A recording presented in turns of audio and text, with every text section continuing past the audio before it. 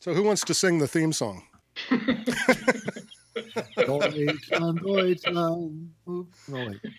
We have a theme song. Italia, Well- Italia. We need it. Wasn't Argentina like that? There's not even any words in the. Oh, it's so damn. It's like a Borges short story. It's like 8 minutes later. You know. Wow. Yeah, it's like okay, everybody was waiting. That's when they come back from the asado. Okay. All right. Let's go. Here we go. Okay. Okay, Acme is on the air. Rick Krizman here, refereeing his tongue around his teeth.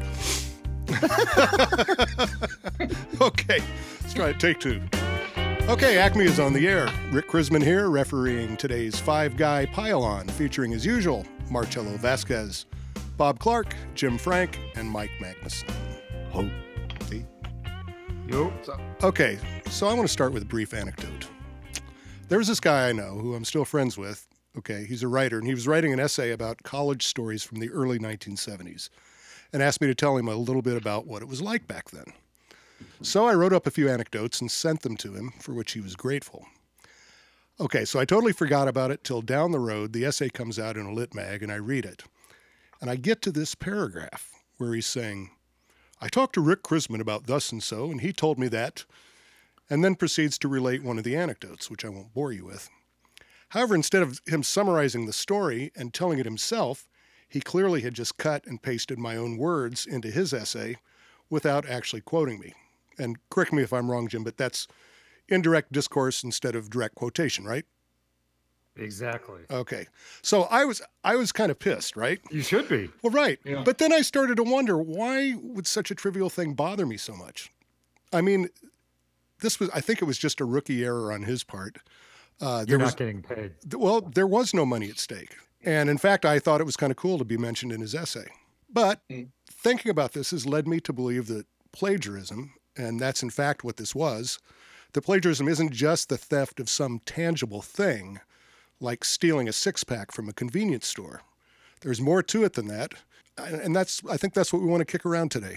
Well, I hear you, brother. When you talk about, it is almost like having somebody steal your soul. A couple of weeks ago, a friend called me and said I'd be interested in a website he'd come across. I checked it out and found it interesting as hell.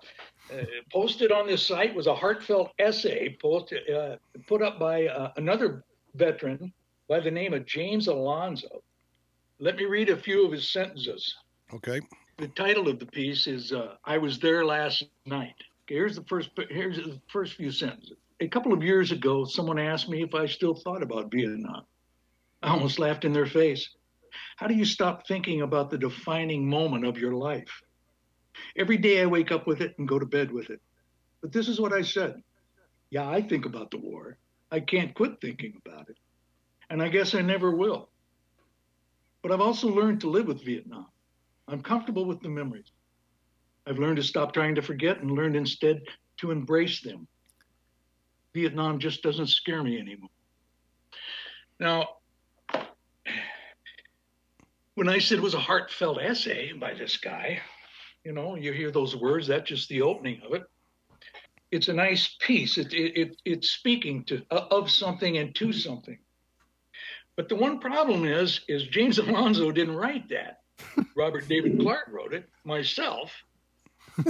And when you talk about being violated, that's, I hate to sound like maybe I'm over dramatic, but it is. It's a fucking violation. And something as personal as that essay was, Right. I mean, this is my goddamned experience. I'm addressing issues in my fucking life, and that dirty son of a bitch just steals the entire thing. At one point, he even put his own name within the essay. And to top it all off, he had the balls to, on this website, use a copyright emblem above left on his name. And I thought, man, that takes the cake right there. I mean, how do you do something like that? Something that's that fucking personal? I don't know. Where was this published? It was published first in 1994 in Wisconsin. A High Ground magazine published it. It has a companion piece. They split it up and they put it in two different issues. But that essay there has been circulating around on the internet. I never put it up there. It's been going around for years. I get letters from strangers, and got a letter the other last year, I guess it was, a Vietnam vet from Australia. Found it on the internet and sent me a nice little card. I checked out the site where people had made comments on it. Other vets is going, "Oh, wow, man, nice piece," and he's thanking them for it. But enough about that. I guess if we're going to talk about influences, I guess I was one hell of an influence on him. I guess so. God damn, I think I'll just steal this. Well, I was thinking about what Bob's story there. So, personal anecdote. We were living in Yonkers back in, was it 68 or 69? And the landlady, her name was Giuseppina, and her son had gone off to war. And we were kids. We don't know what, Vietnam, Korea, we didn't know. So anyway, one day, it is the same lady that we used to play wiffle ball in the alley. She would throw hot water at us and shit like that. Oh, so Jesus. she was a very nice lady. The ultimate get off my lawn.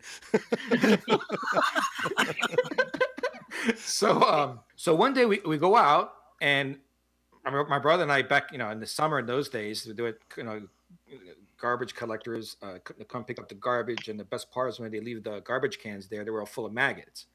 And we used to put M80s in them and put the lid back on, and have behind a wall and watch it explode and go all the way up to the power lines. It was awesome. But one day, we're walking out with my dad, and the landlady Giuseppina threw all this stuff out, and my dad looks in the stuff that she had thrown out, and there was a bunch of military uniforms in there. And so my dad, recent Argentinian, 27 years old when he first came here, grabs the jacket, and it's a Ranger Airborne. I don't think the name on it was Alfonso, though.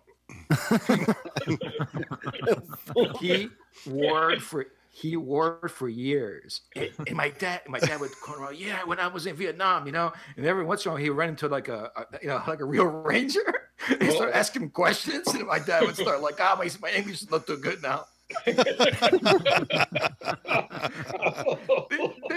then years go by.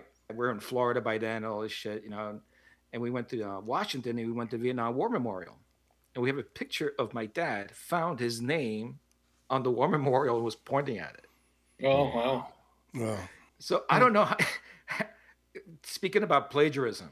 Wow, man. I took an R&R to Manila. Me and my buddy went to the World War II, the War Memorial there for all the Americans that died. And I have such a common name. Robert Clark is a real common name. Yeah, I found my name on there too. Yeah, it gives you a little pause, especially when I was on R&R from Vietnam, knew I was going back. You see your name engraved on marble there, you go, yikes. That's how it would look, huh? Right.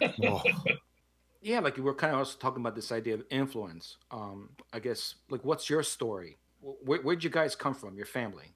My question is, it's like 16 below over there, Iowa, right? Or you're in Minnesota? No, yeah, I'm in southern Minnesota. Yeah, it's like, Iowa. Why didn't your family keep going? I don't have any. I don't have any family up here. No, I mean, 140 years ago, before the Dahmer. How did they end up in Iowa? My grandfather on my mom's side came from Tyrone, Missouri. I believe it was in the Ozarks. Came up here. He was a grocer, and moved up to Iowa. I believe they moved to Ottumwa, Iowa. Set up shop there, yeah. And my dad was from Colfax, Iowa. So yeah, they're all bred. And I grew up in Iowa, a little bitty town of 350 people right outside Des Moines.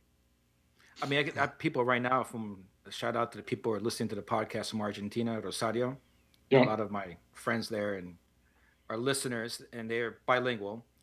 And they asked me the other day, like, when you guys are from all over the place, and they're talking about Bob and Mike. So they were like, what's it? How would you tell that experience, or how would you detail or explain it to somebody from Latin America, where you're from, your family history? Um, both sides of my family are from the UK. Father's side from Wales, mother's side, the Millers are from someplace in England, who knows. But when I grew up in a little bitty farm town, we were close to Des Moines, but I mean, we were just a small town, 350 people. And I would imagine I don't know what it's like down in what part of Argentina you're from, but I don't think they'd be too shocked or surprised at the way how I came up in that little farm town. I mean, we were just rural. I got a question for you, Bob. Were you drafted? Sure. You were drafted to go to Yes. Vietnam? Uh-huh. What was your attitude about that at the time, like in relationship to living in this small town? I was excited about it. Were you? Yeah. Wow. This sounds stupid, but when you're 19, you're going to live forever. That's why they send 19-year-olds into battle, because they take orders well, and they don't figure everybody else is going to get killed except them. I volunteered for infantry too. That's Infantry. I'll be honest with you. I came from little old Bondurant, Iowa, and I was 19. I wasn't going to college. I knew I was going to get drafted, and I was looking for adventure, like the song says. Really was. And you don't put two and two together until you get over there and realize that, fuck, this is four, man. So you had a coming about moment? The whole time I was there, I have to be honest, the whole time I was there, I won't say gung-ho, but I believed in the mission. Mm-hmm. And after I came home and moved up here and went to school at MSU, it started to occur to me that the whole thing was just one great big lie. And we weren't doing anything over there except wasting a lot of lives. Did you know anything of the history before you went over there? Like it was a French colony? I didn't. No. It's just where, that part of Iowa, our fathers marched off to World War II, and others went off to Korea from there. And, in Bondurant, Iowa, in 1968, you didn't cut and run. If Uncle Sam said he needed you, well, then I guess Uncle Sam needs you. You did what your country asked you to do. It was a different time, I think, and a different part of the country. Well, Marcello, what about you, though? Huh? No, it's a sentimental thing, because we're talking about Vietnam, and I was born in Argentina. I came here when I was 6 months old, and we arrived here in the Independence Day of Argentina, July 9th, 1965. I started speaking English when I was 4 or 5, because we just spoke either Italian dialect, and my dad is Argentinian, and we also spoke Spanish. John Wayne was a big deal when we were kids, watching the black and white. Right. We had the TV where we lost the knob, and we used the vice grip to turn the channels. And every 5 minutes, I had to translate to my dad what was going on when he figured out I learned English.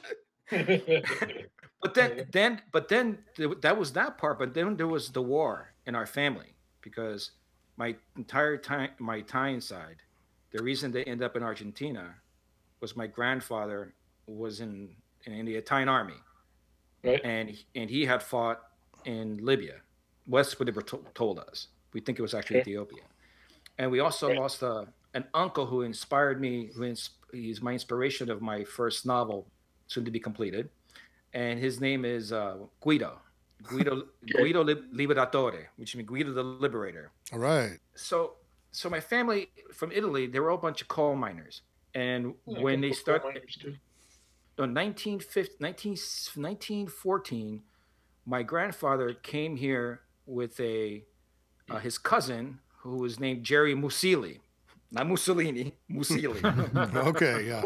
And they came into New York, but they were supposed to go straight to Canada, and they jumped the train because they had some paisanos in Boston. And even to this day, they kept on going, Woodbury. We're like, what the fuck is Woodbury? He would tell us in Italian, you guys jumped off. So apparently he worked in the ammunitions. He worked in the ammunitions factory when he was in Boston. Then he went back to Italy, got married, and my grandmother had a miscarriage, so he had to stay. And then his cousin came back to the U.S. And then my grandfather went into the war. And then my uncle, Guido, he was a chef. He was the first one to break the tradition of being a coal miner. Okay. There's a town right next to our town. Our town is Pietraferrazzana, the Rocca Ferenzano. It's like a medieval village. 200 during the season, and most of the year 150. Back then it was like a couple thousand. There's a cooking school, a renowned cooking school, La Scuola del Birghe, the School of Hotel and Restaurant. And he started all that. So he ends up the Russian front, my uncle, Guido Liberatore.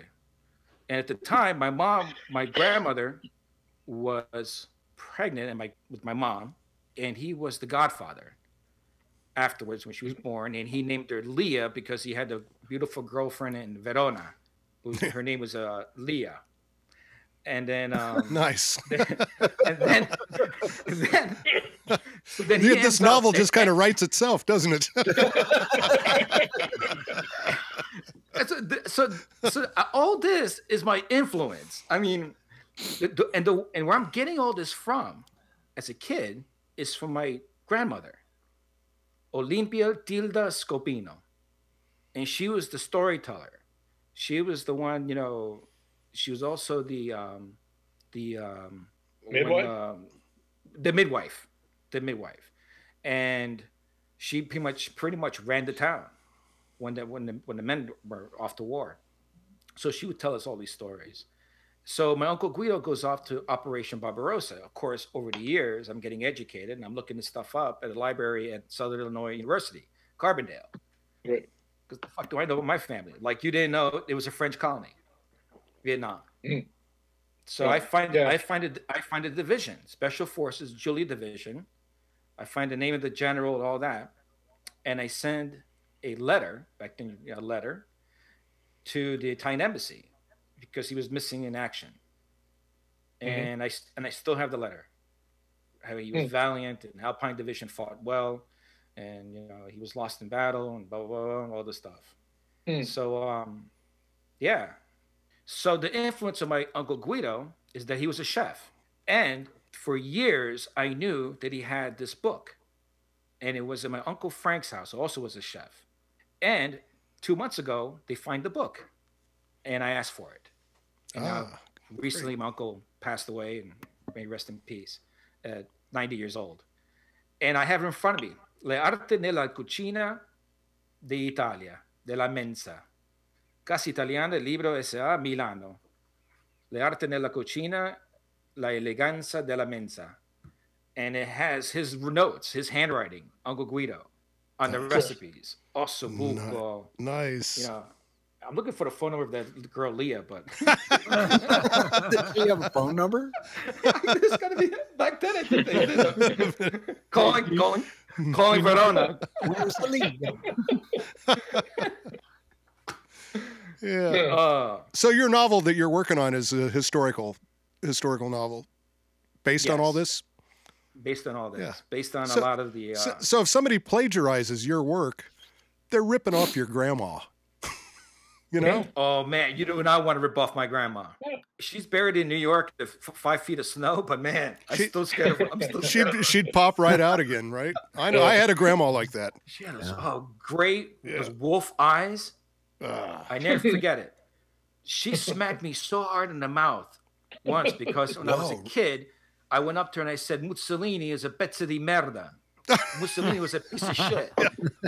Maron. She fucking smacked me in the face. I was like, I never said that again.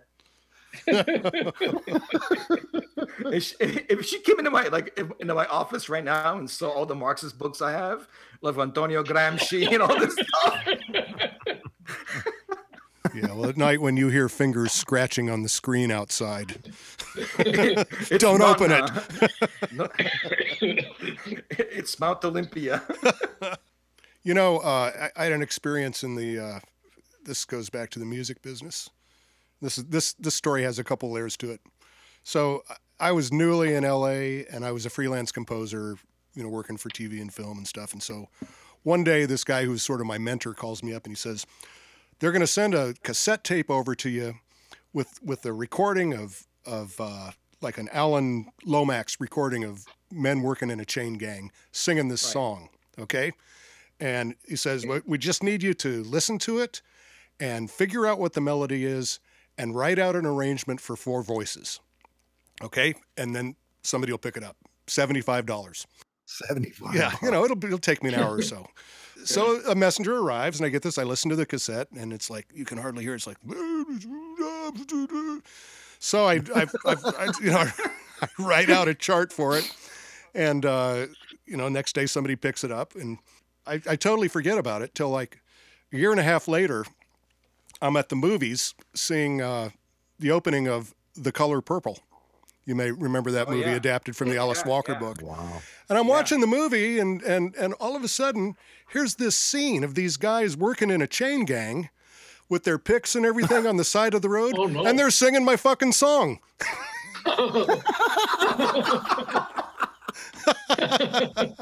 Now, in copyright law, if you take a piece of public domain music and write a new arrangement of it, you own that copyright, okay?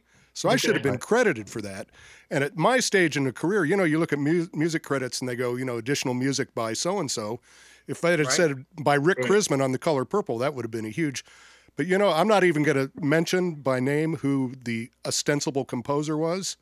But if you look on iTunes, every single cue is attributed to him, where I know he farmed it off to his minion, and his minion farmed it off to 14 guys. I don't want to get... But but in fact, it was 14 white guys. At least they weren't 14 Mexicans. So I'm feeling like, but then then let me ask you guys, what's the next layer to this story? What am I up to? What am I doing? Okay, I don't know. I'm ripping off a culture.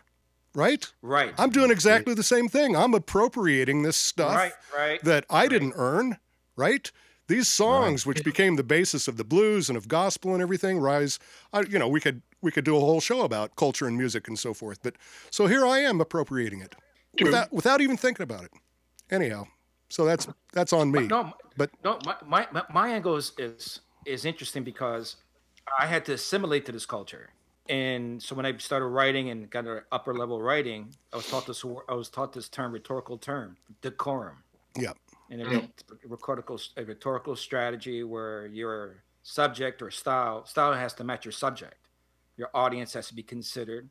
Then I later find out and study that it actually was a technique used by the British and used by more colonial powers to assimilate other peoples into their culture, into the British or colonial culture. So then I turn around and I'm finding the other. I'm like alienated in Mexico. If not only just a Chicano, but if you're like born to Mexican parents, not dreamers, but if you go back to Mexico, they have a derogatory term called pocho, and a pocho means like you're neither there or here. So I'm a little kid growing up. My heroes were George Washington and Abraham Lincoln. And I had no education in my Spanish language. I was learning everything in English.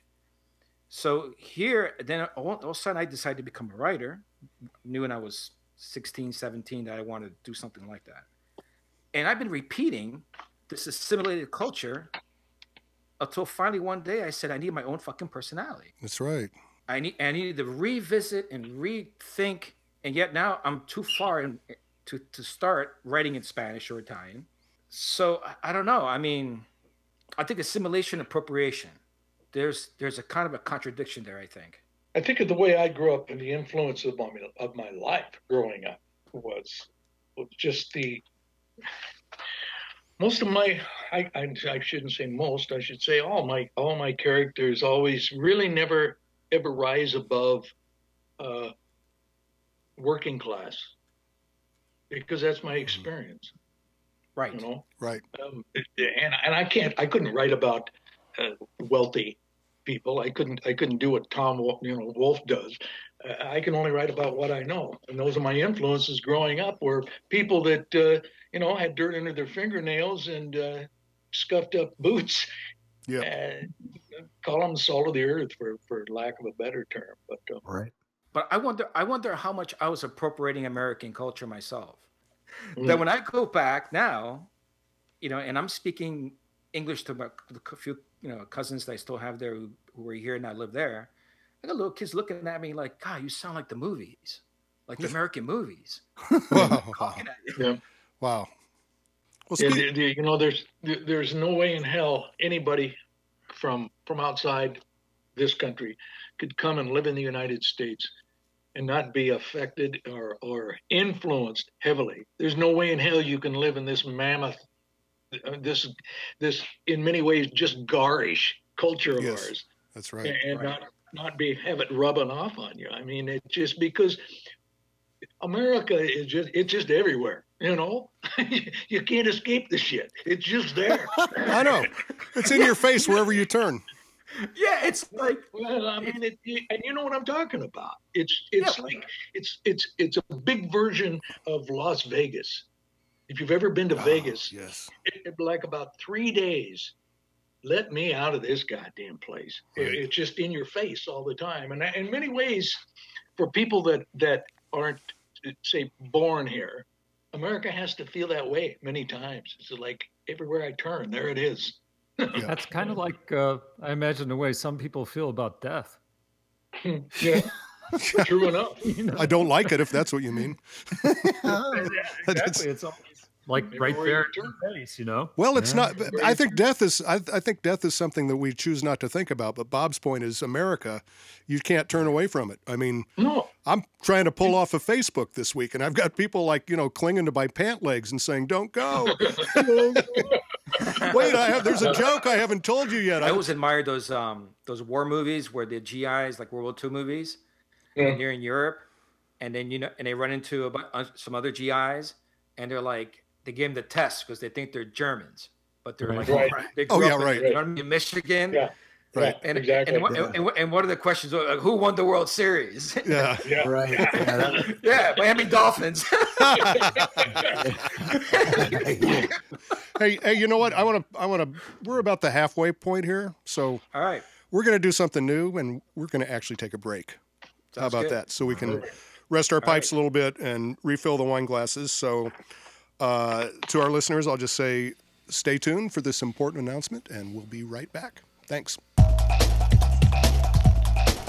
We'd like to take a moment to tell you about an exciting new feature coming from Acme Writing Academy when Season 2 begins later this spring. It's the Acme Mailbag, where each week we will reach in for a listener question and attempt to answer it in the manner to which we're accustomed. If you'd like your question to be aired, send it Times Roman 12-point double-spaced to acmewritingacademy@gmail.com. That's Acme Writing Academy, sounding the way it's spelled, @gmail.com. If we choose your question, we'll Skype you in so you can ask it on the air, by which you will become an honorary member of the Academy. So act now.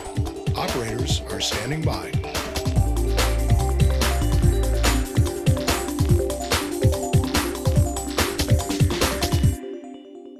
Let's bring it back in. We're back now. And are you there, Marcello? Yeah, he's there. Okay, yes, he's I am. back. Yes, I am. It's funny. I hear you talking about all your influences and the Italian and the wars and so on and so forth. But, the only thing I know that I don't really know your writing. The only thing I know about is that you've written something about a sea turtle held hostage in a Quonset hut. Is that how your influences translate? Yeah, that happened. Yeah. And it was a guanaco that I had hog-tied and I put in a stuka in the middle of the Patagonian desert. The thing is if you hog tie a sea turtle, they got that guilty grin on them. Remember that? Oh, that's the that greatest was the image I'll never forget. That's the greatest grin ever. A hog-tied loggerhead sea turtle. No, look at the sea turtle's face. It's like, I did it. I did it. Feeling good. Been around a lot longer than you have. That's true. Oh, that was a piece of genius. One of the best things I ever read, Marcello. That was. Yeah, they ended up as soup, right? For the Yeah. For the I thought you were going to say your short story ended up in soup. I think so. It got appropriated. Are you plagiarizing your own life there, Marcello? Is it possible? Is that what memoir is? steal from the best. Yeah. So Rick, you got some interesting experiences in your life and connections to your family that influence your writing, don't you? Well, I also have an immigrant story. My grandfather came over to escape World War I by himself when he was 17 years old, not speaking a lick of English. And where was that from? From Croatia. From Croatia, huh? Yeah. He was the Nazarene. No, his name, Joseph Krizman. Krizman meaning the man of the cross. Yeah, there you go. Right. And he married a woman named Mary. So Of course. I am the oldest grandson of Joseph and Mary, man of the cross. Wow. Well, you better get your shit together because you're not really living up to it. I did write. It's all down. I did write a little short story about a kid who was serving mass, an altar boy serving the early morning in the dark mass where just the two little old ladies go, and he's thinking about there's going to be a second coming of Jesus, and it's like the whole thing is like, well, how would you know? And he's thinking like, wow, even I could be Jesus. And how would I find out? And then he's looking at the cross and the blood and everything, and he's thinking, well, if I am, I sure hope things turn out better this time around.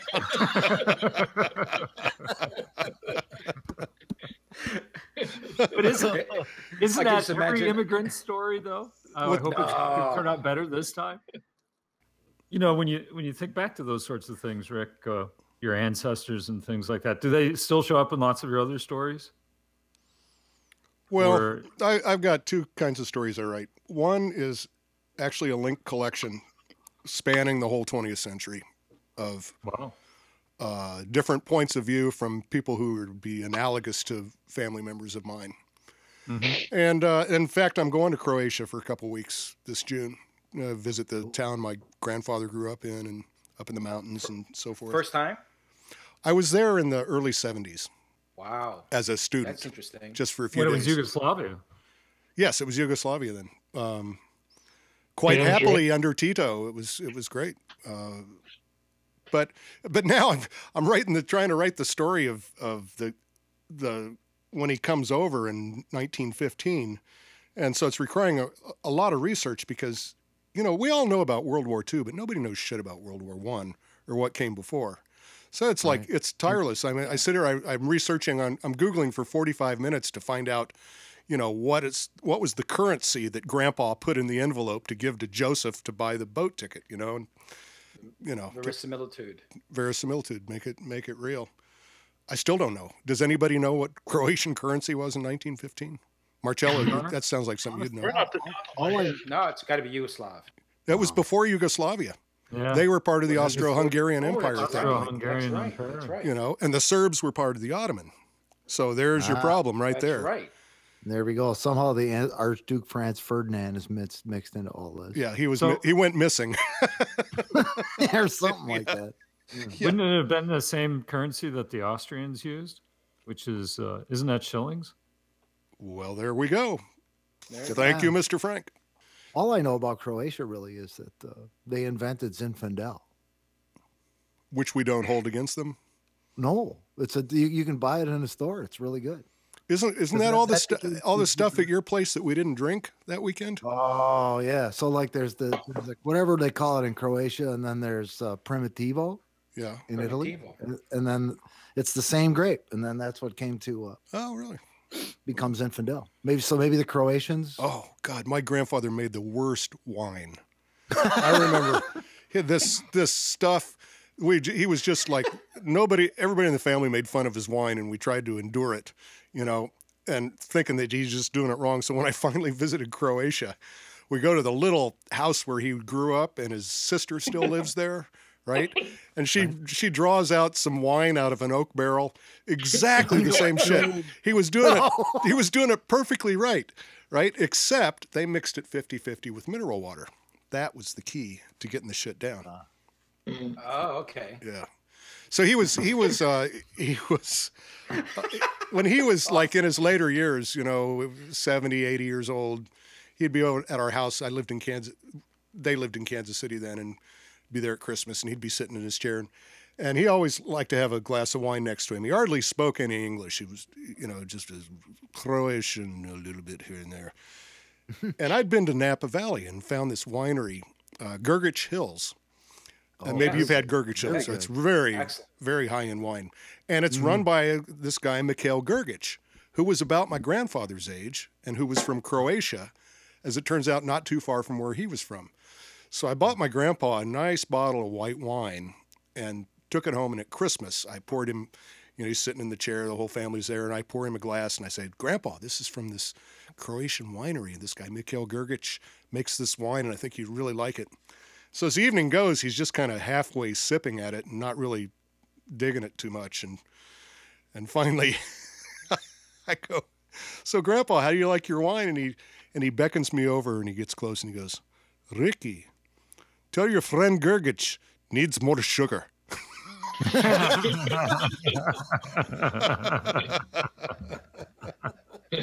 They put on. Anyhow, I didn't mean to get us off track here with my little grandpa anecdote, but I think honestly, I think maybe some of my sense of humor comes from this wacky bunch of Croatians that I was around as I was growing up. My grandma she was a real character.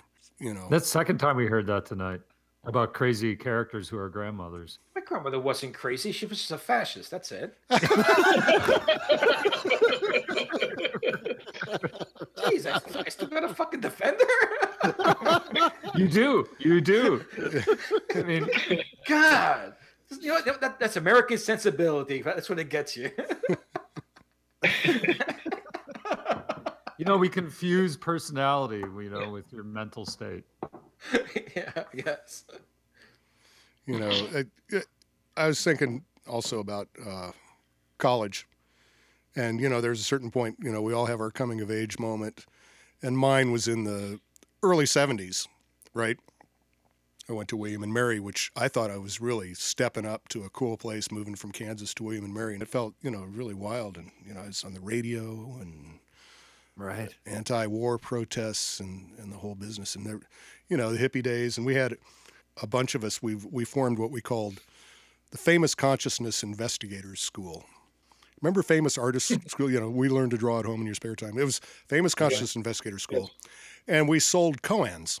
The koan is the Zen utterance used to achieve enlightenment. So, right. What's the sound of one hand slapping kind of thing? Or clapping. Yeah, right. One hand. A slap. You gave it away. That means something entirely different. It certainly does. Yes, it does. There's no slapping. There's no slapping in Buddhism. So we took out an ad in what was then the Saturday Review. It cost $28. And we said, koans. Specify color. Send $2 to Famous Consciousness Investigator School. Blah, blah, blah. Oh, my God. We got one order. Mrs. Robinson W. Schoonover from Hinsdale, Illinois sent us $2 cash and requested a blue koan.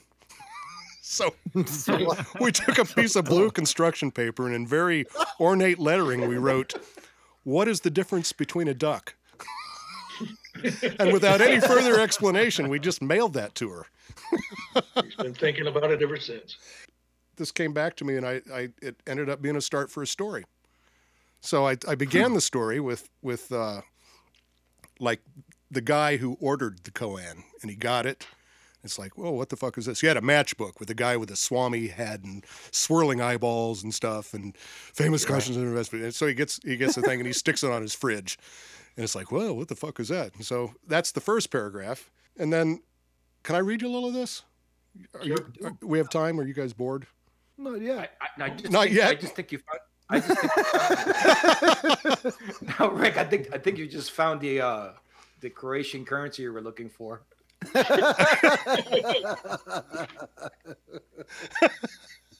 I don't even know what you mean by that.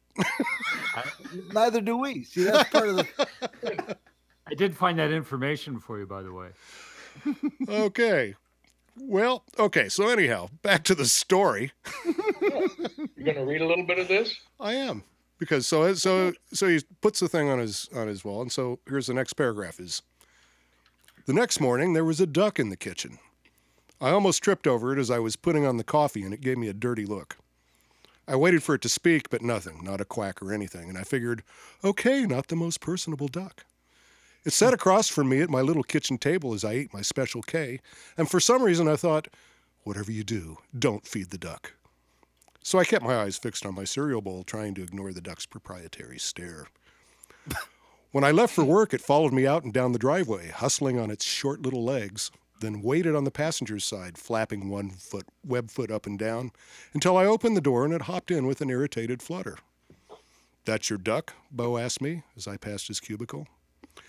Yeah, I guess so, I said, too late realizing the commitment I was making. I could swear the duck was smiling a little, but it stopped when I frowned at it. Does he have a name? Martha wanted to know one night, the three of us around the dinner table. I suppose it was up to me to give him one. I don't know.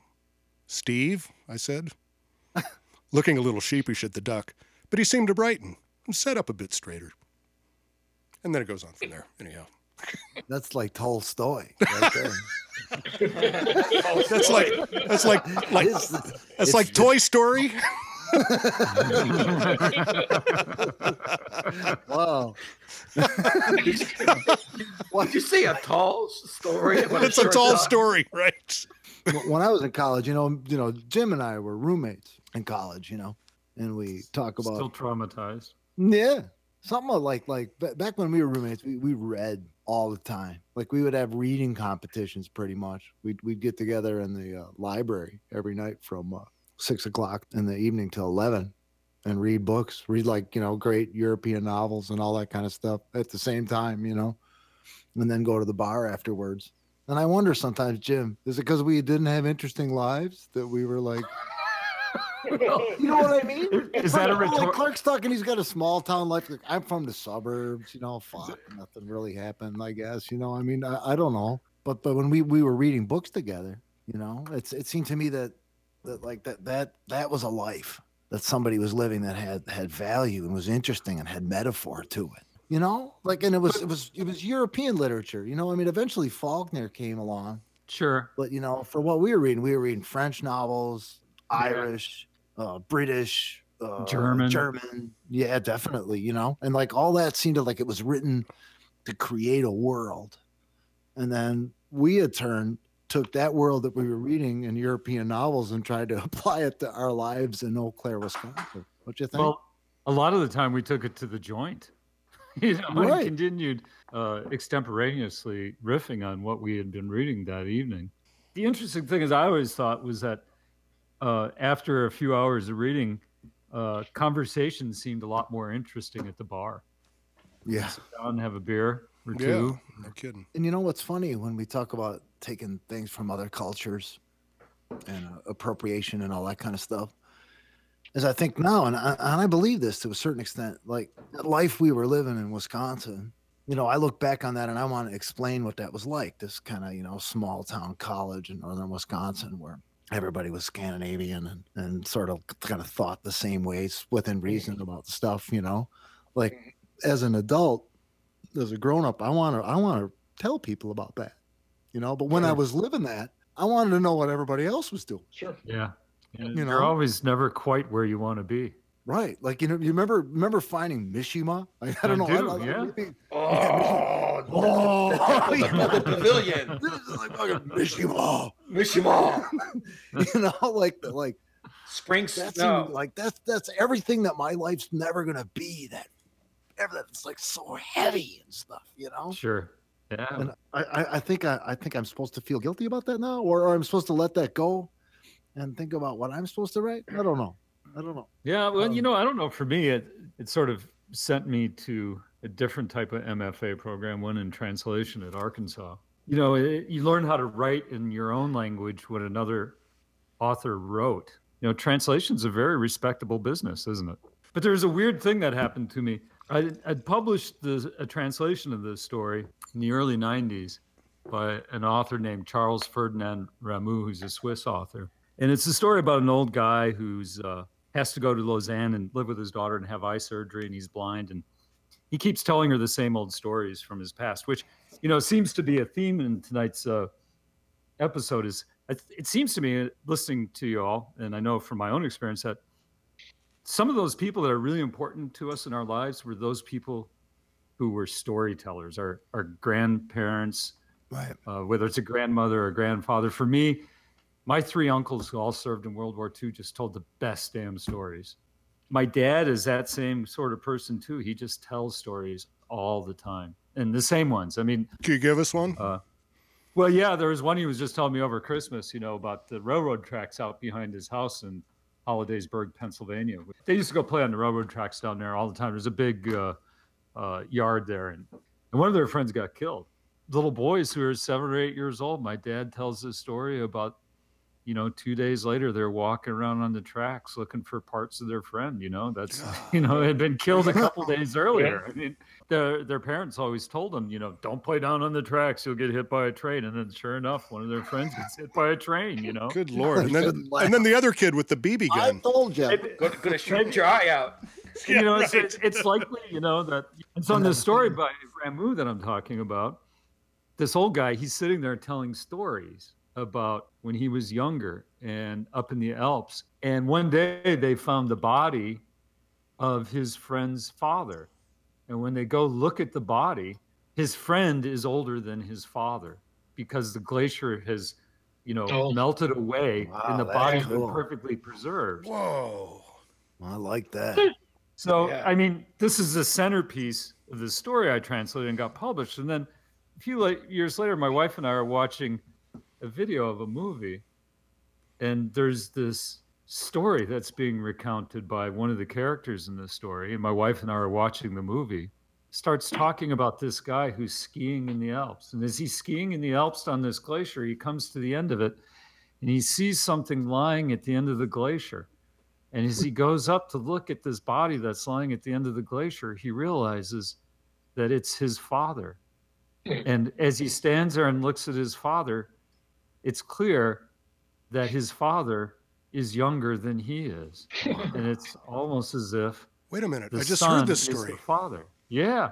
And it's in a movie, and I can tell you the name of the movie, but I'm not sure we want to do it because the screenplay is by a relatively famous writer who's also a translator from French. And so I know this story. Well, name it. What are they going to do to us? What are they going to take away our birthdays? If you want to sit down and watch a movie, the movie is Smoke, and the story that's recounted is and the story that's recounted is William Hurt recounts that story in the movie. Wow. Oh, that's where I heard it. Right. Exactly. Residuals, bud. That's what they do.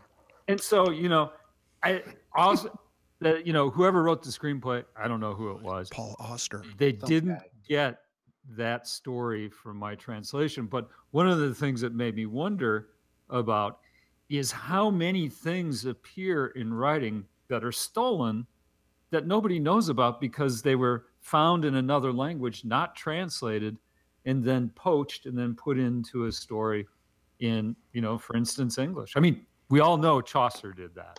Chaucer did it all the time. And Shakespeare. Yeah, Shakespeare for that matter too. But one of the things, and I'll backtrack here a little bit. One of the things I discovered is this is kind of an iconic story in the Alps because about a dozen years ago, they found the man in a glacier from about 7,000 years ago in the Alps in Italy. Do you guys remember that? I saw that, yeah. And he looked younger. He looked younger than his great grandson. Yeah. And they woke him up and he's like, "Hey, do you got a Bud Light? Where's my cell phone?" Dilly. The interesting thing is he was probably younger than us when he died, but he looks a lot older than we do.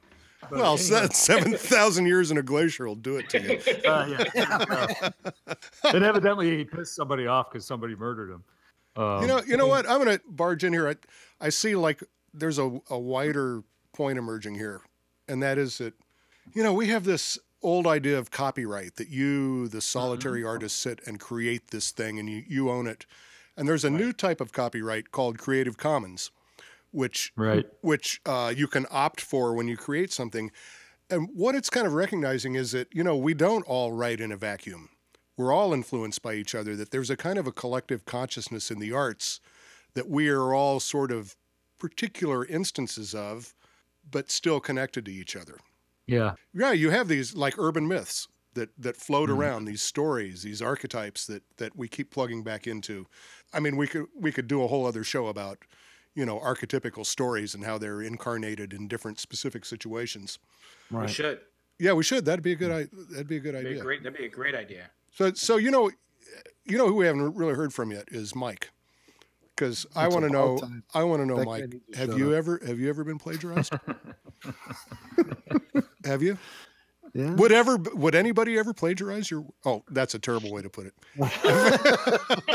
I think being plagiarized is kind of a badge of honor. It's like there's the rub. I'm telling you. It's like I did have some work plagiarized. Some popular mechanics or article that I wrote a while ago, and that was bad. The guy took the whole thing and put it on his website, and the popular mechanics had a lawyer and everything. But you know what? That was my writing. That was fine. But when I was before I met my wife, I was doing some online dating. I was on plentyoffish.com here, and I was living in Oshkosh, Wisconsin at the time. Yeah. So there was match.com. You had to pay a monthly fee, and Plenty of Fish was free. So I was on the free. Of course it was. Of course it was. Bulletin board. Something like that. I got this. It's at the library. It's at the library. This is a great idea. You should try it. There's plenty of fish in this. So I had this picture, this profile picture, which I took when I went down to see Marcello. Oh yeah. Boca. I went underneath this pier, where all the hot chicks get their pictures taken. And then there was me standing there. so a Scandinavian in Brazil. Right, Scandinavian in Brazil, the classic. So that was my picture, and that was my profile picture. So like, I start hearing, I try to talk to women online, and they're like, man, you're an asshole. I'm you've been an asshole before. I'm like, what? Show me my profile. And it turned out that some guy in Neenah, Wisconsin had taken my picture and used it as his own profile picture. And we're just like, no, man, like. I guess you should be flattered. Embarrassed something. Like what about me? Like this is like taking Gimli from Lord of the Rings and using it for your profile picture. Like, man, what are you fucking thinking? So you can take all my writing, I don't care, but that taking my picture, Jesus. Yeah, I remember I had to explain to people, like, we'd go to that other site. I'd say, the reason that guy's not me is that he can't use a semicolon correctly. Of course. Look at that, the semicolon is fucked up. That's right. Yeah, it's IT apostrophe S. It's ITS apostrophe. That's the worst. And I have never met a writer who would ever take something from anybody else. I mean, intentionally. Like, we all why read would you? things, and like, we read a great book and want to write like that person. To listen to great music, we want to play like that. Right. We see art, I think the human being is wired to do that. But when it comes to taking something directly, like word for word, like taking the whole thing, like a real artist, a real writer would never do that, just on account of confidence. On like, man, I don't. Oh, my ego's too big. Yeah, man, I want to do it myself. Jesus, Yeah. I mean, why I'm not in this thing to have somebody else do it. What do they get out of it? Yeah, I mean, what am I going to get? Exactly. I'm going to get two They know they didn't contributor write it. copies What are they from gonna a get out small of it? literary journal that I've never heard of, for staying, like, fuck. Yeah. Somebody will click like on my Facebook post after I stole your shit. Speaking of which, somebody just, oh, look at that. They posted a like on one of my Facebook posts. So I'm going to Oh my God. I'm going to have to go over there now and deal with it. I got so I feel like game here is sort of winding down, but I've got game on Facebook. You've been reduced to 25 friends, so. Yeah, well, they're quality friends. Well, there you go. The plagiarism thing. Maybe we should all be flattered rather than angry. Huh? I got to tell you one last story before we go, because I know our time's running short. It was last summer. We were all here at my house, and we went over to BP near here. And Jim was asking the management about what the best minnows were for the lake or something like that. And Marcello won $30. That's right. He won $30 on a scratcher. Yeah. So this is a true story. So Saturday night, 1:30 in the morning, this guy drove his pickup truck through the front door of the place. Wow. You know, crashed the glass. Were they open? And everything.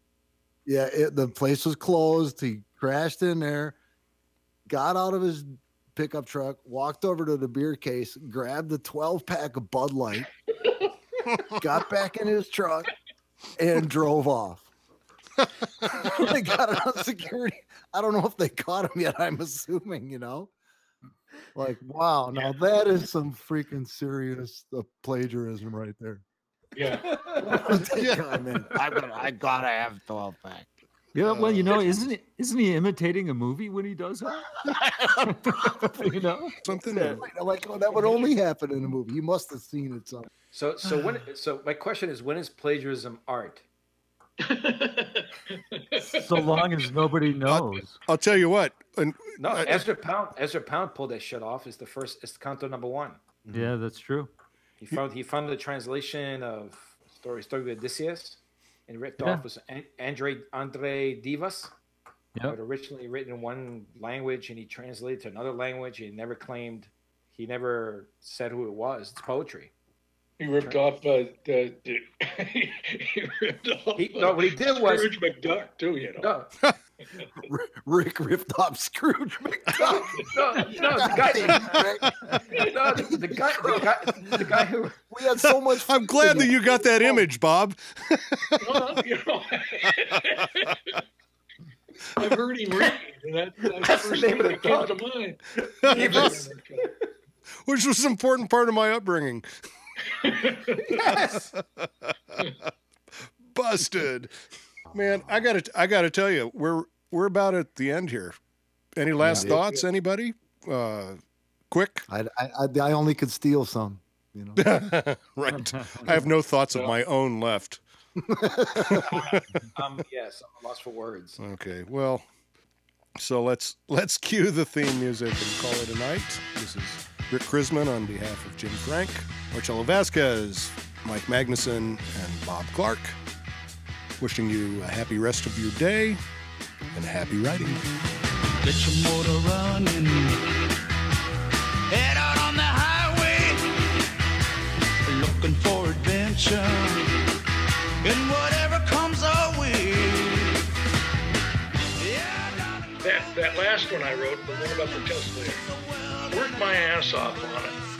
Originally wrote it was like 350 pages. I realized it was a piece of shit. Threw the whole fucking thing away and started from scratch.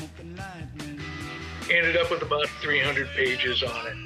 And I was happy with it, but I realized I was coming at it the entire time from a distance. There was this distance between myself and the characters I was writing about. But when I write about stuff about Vietnam,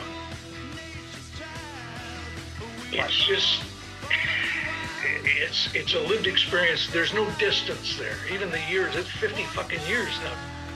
This year, 50 fucking years, and it's still, the distance is not there. You can just feel it. The emotions are there. And when you're trying to write something and you don't have that emotion, you know what I'm saying? You're writing fiction and that emotion isn't there because you're really doing this from a distance with these characters. You know, you feel no attachment to it. Try as you might.